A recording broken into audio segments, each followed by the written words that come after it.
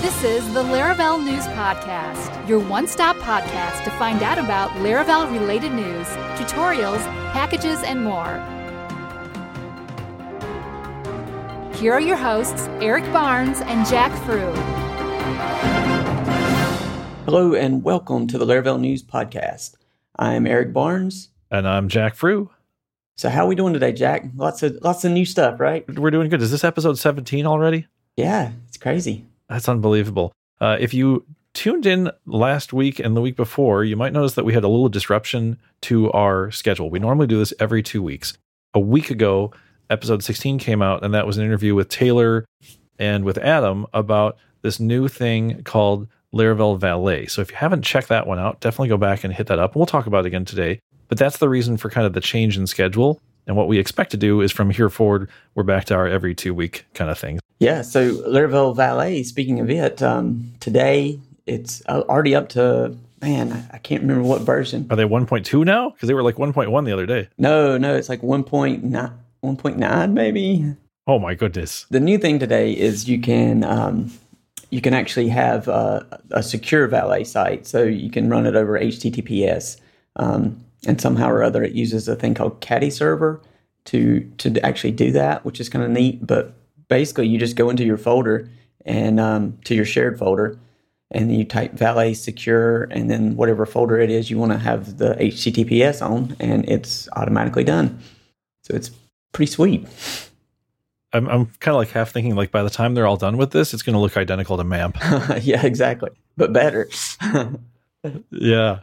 So I don't know, what is this new? I did read that they changed something. They're not serving it from PHP now. They're serving it from something else. So is that another component, or how does that work? Do you know? So yeah, so it's called Caddy Server, and basically that does all the serving. Is it similar to like Nginx or Apache? Is it like an actual web server product, or this is an offshoot of PHP? I'm trying to see if it says. I can't find where it says actually how it works. Caddy, the HTTP2 web server with fully managed SSL, caddyserver.com. So this looks to me like it is a whole nother, like a third web server. Yeah, it could be. Because it's got rewrites, redirects, everything. But I think what it does is that you can actually install it through kind of like a binary through the install process of Valet. That way it's all automated and you don't actually have to go and download it or anything like that. So it's all self-contained within Valet. Okay. Well, pretty awesome. I mean, the bottom line, I guess, is that they've been really active on this Valet thing. I think they really like the idea of it, and it's gotten pretty good response from what I can tell. Yeah, I've been using it basically since it first came out, and I still love it. 2 weeks later, it's still my favorite. So I'm very happy about it.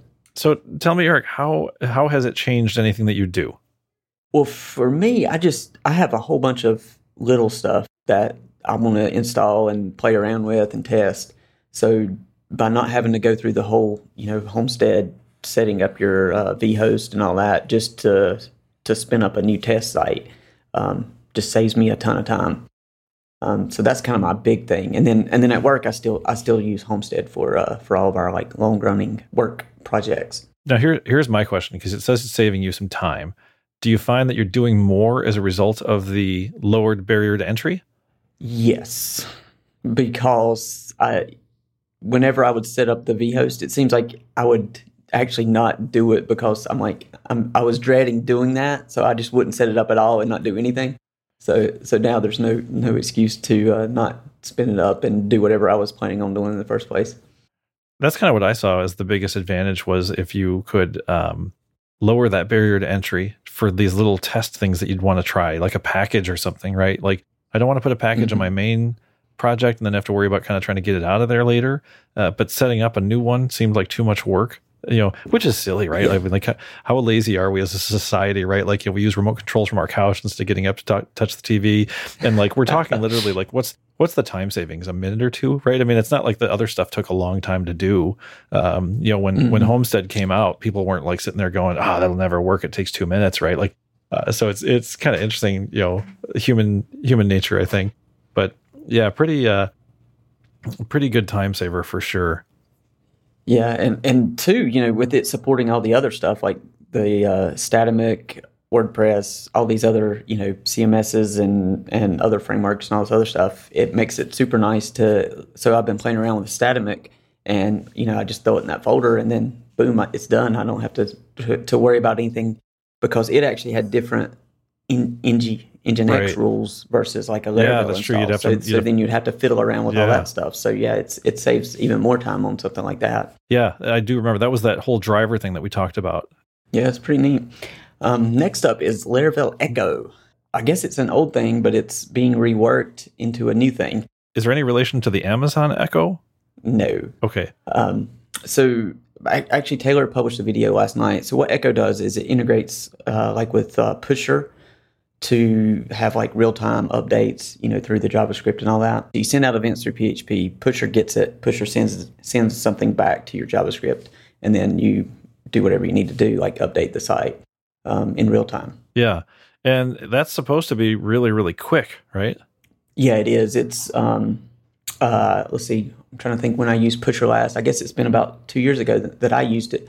But yeah, it's super fast. I mean, it's in the video, he actually shows it in real time, and it's less than a second, I guess, for it to update. Yeah. I hear it's great for things like chat apps if you were trying to build like a Slack competitor, which would... Yeah, chat apps, or like for us at work, we do HelpSpot, which is a help desk application. So like whenever somebody is responding to a request that came in and somebody else comes to look at that request, you can actually, pop up, this person is also viewing, this person is also editing. Nice. Yeah. And that way you kind of prevent any collisions or anything like that. And what would have been a way to do that before this stuff came about? Would you have had like a timer script on your JavaScript that every like 3 seconds did an AJAX call to go back to the server to find out if something had happened?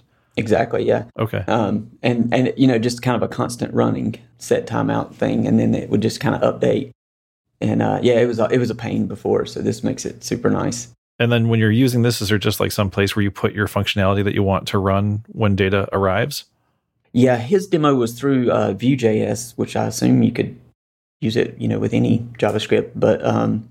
But for it was just in a module, and then it just listened for whatever event and come right through. Also on the news, maybe some unfortunate. I feel like it's unfortunate. This whole PHP framework interoperability group thing. Eric, do you want to talk about that a little bit?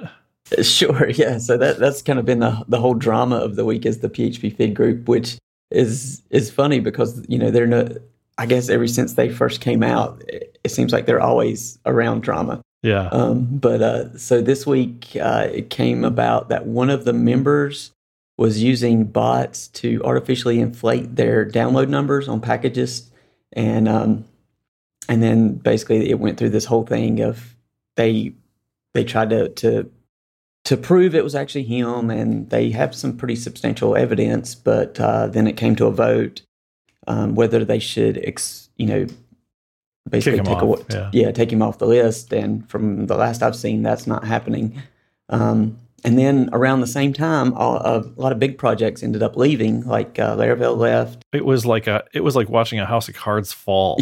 Yeah, it was. So it was Laravel, Doctrine. I can't remember the other ones, but yeah. So it was kind of like a snowball of everything happening all at one time. Yeah, I don't think those left because of the controversy around that member. I think it was more of just not having time to contribute. I don't know if I agree with that. Only I think the politically correct thing to say is, hey, sorry, I'm just not going to have time.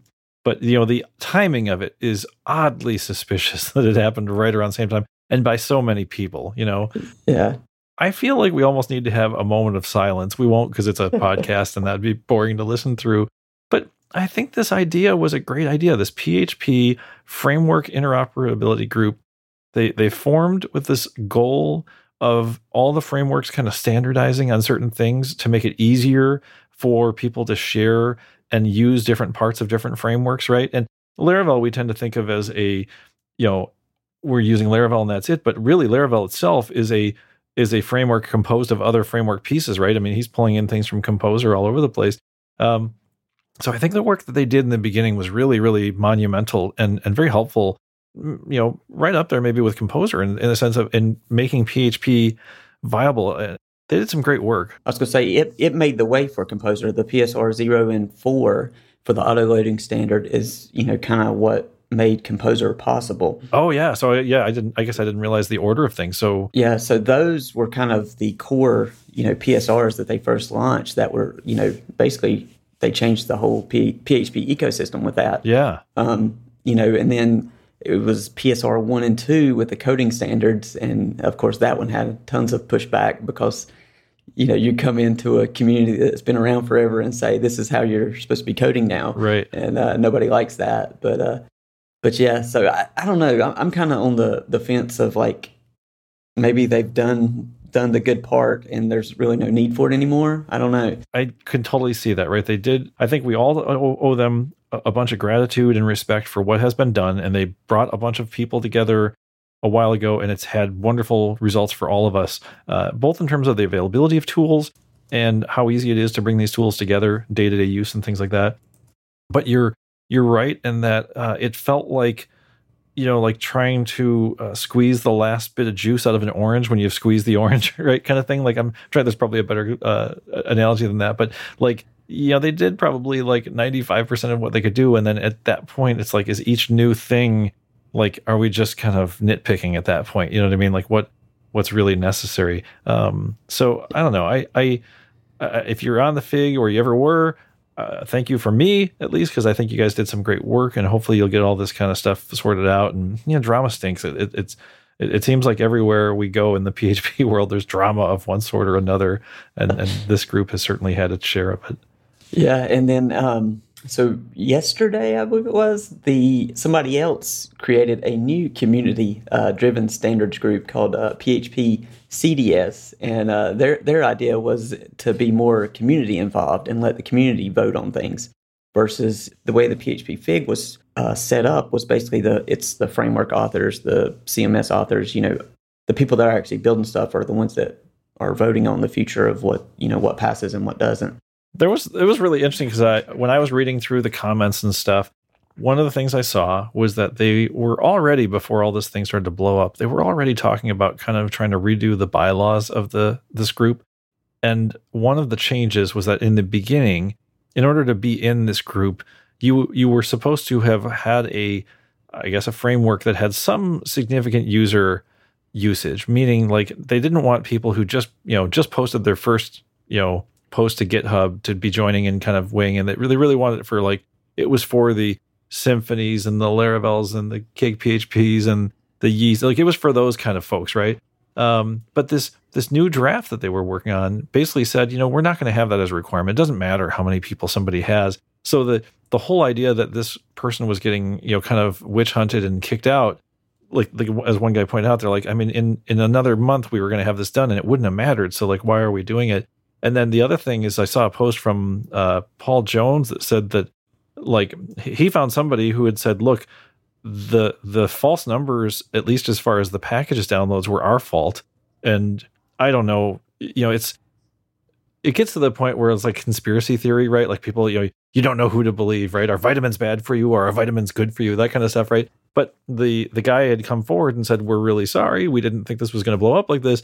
I was trying to convince my boss to use it, and my boss didn't think that it was popular enough. So we just kind of did this little thing to like bump the numbers up, and we kind of forgot about it, and that kind of stuff. So it's really, it's such an interesting world we live in, and all the drama and all that stuff. But if nothing else, I did see some comments that the guy that they were kind of accusing, people had said he was actually a pretty active member of the Fig and had good feedback and good comments, and I think that's unfortunate because this whole overshadowing of, did he fake his numbers or didn't he or whatever, underneath all this, there was a guy that, maybe was trying to make things better, maybe didn't go about it the right way. I don't know. But, sometimes I think we lose track of things in society. Yeah. So, well, you go to Reddit or one of those and it's always the mob justice coming out. So just from an outsider, you don't really know exactly who to believe or what not to believe. Right, so, right. You just kind of make up your own mind, I guess, by reading through it and kind of seeing where it goes. But yeah, it's unfortunate for the whole organization, really. I mean, it puts them all in a weird position, that none of them signed up for. So next up is a new project called Creator Love by, I'm going to butcher his name too, is Lee Tingham, maybe.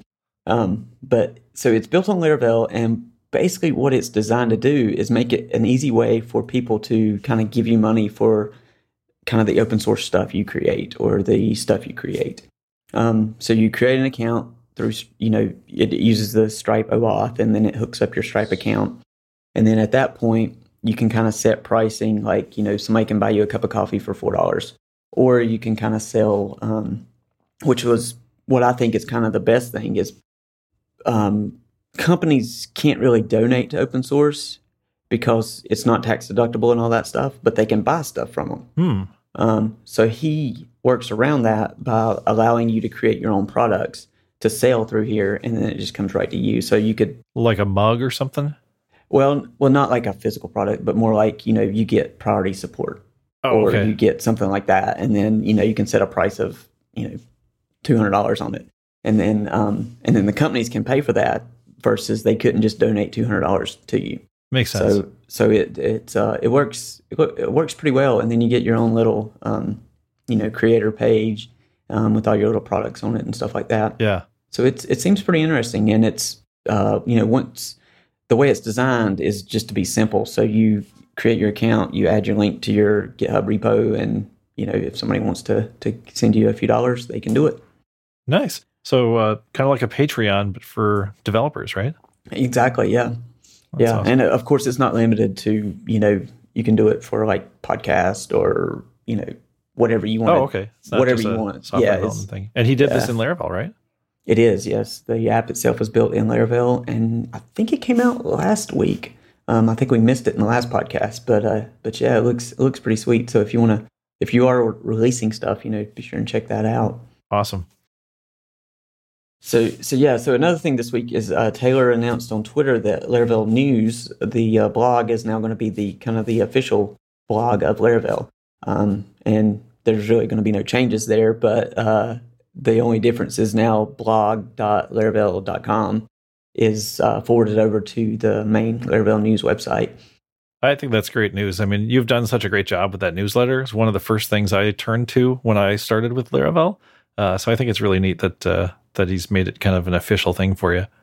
Yeah, so that's pretty neat. And like I said, there's really going to be no major changes that I foresee, in the next few weeks. I have done a survey, kind of asking people on what they think of what I've been putting out so far. So I've got some good feedback, and I'm going to go through all that. It ended up being like 200 and something responses. Oh, wow. And I used Google Forms for it because I was like, that'll probably work. Yeah. But I asked too many questions with not a multiple choice answer. Yeah. So now I have 200 answers to go through for each question. Oh, wow. And so that's not fun, but I'm trying to let them get built, it all build up, and then go through it all at one time. They say open-ended questions are great, though, so hopefully you'll get a lot of good feedback from that.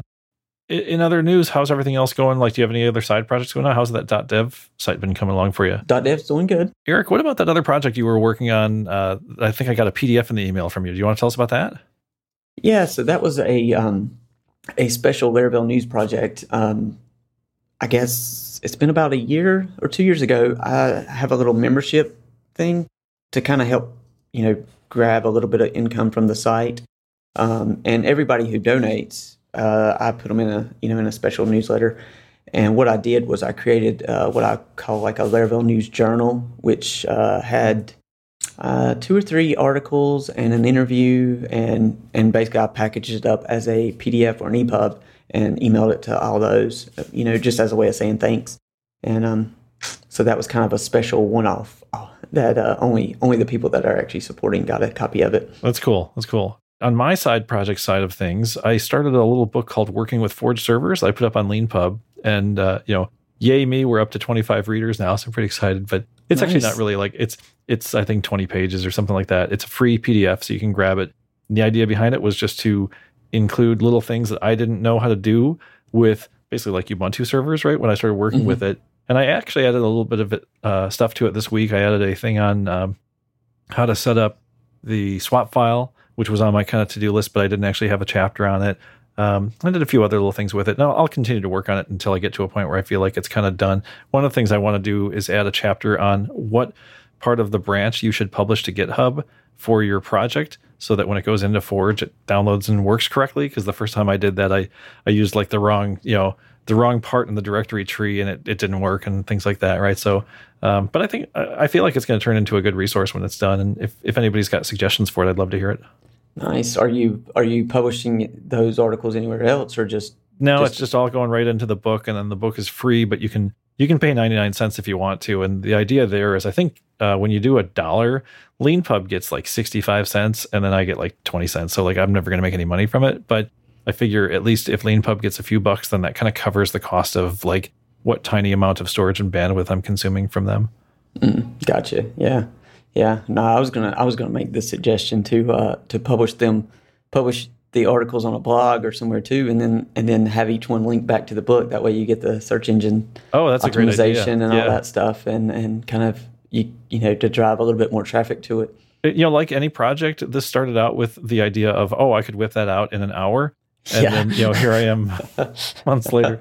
We should probably get Adam back on the show, because isn't Adam's writing a book right now? And I think he's run into that too, where it's like, you have an idea for something, you think it's going to take a certain amount of time. And then, before you know it, his book has gotten a little bit bigger and required more time and stuff like that. And Matt's run into the same thing. He's writing a book and all that stuff. And we've actually got a couple of book authors that I've been chatting with, and you've chatted with a few too. I think we'd like to get them on the show at some point, get some interviews, because that whole process is it's fascinating for me. It takes a long time.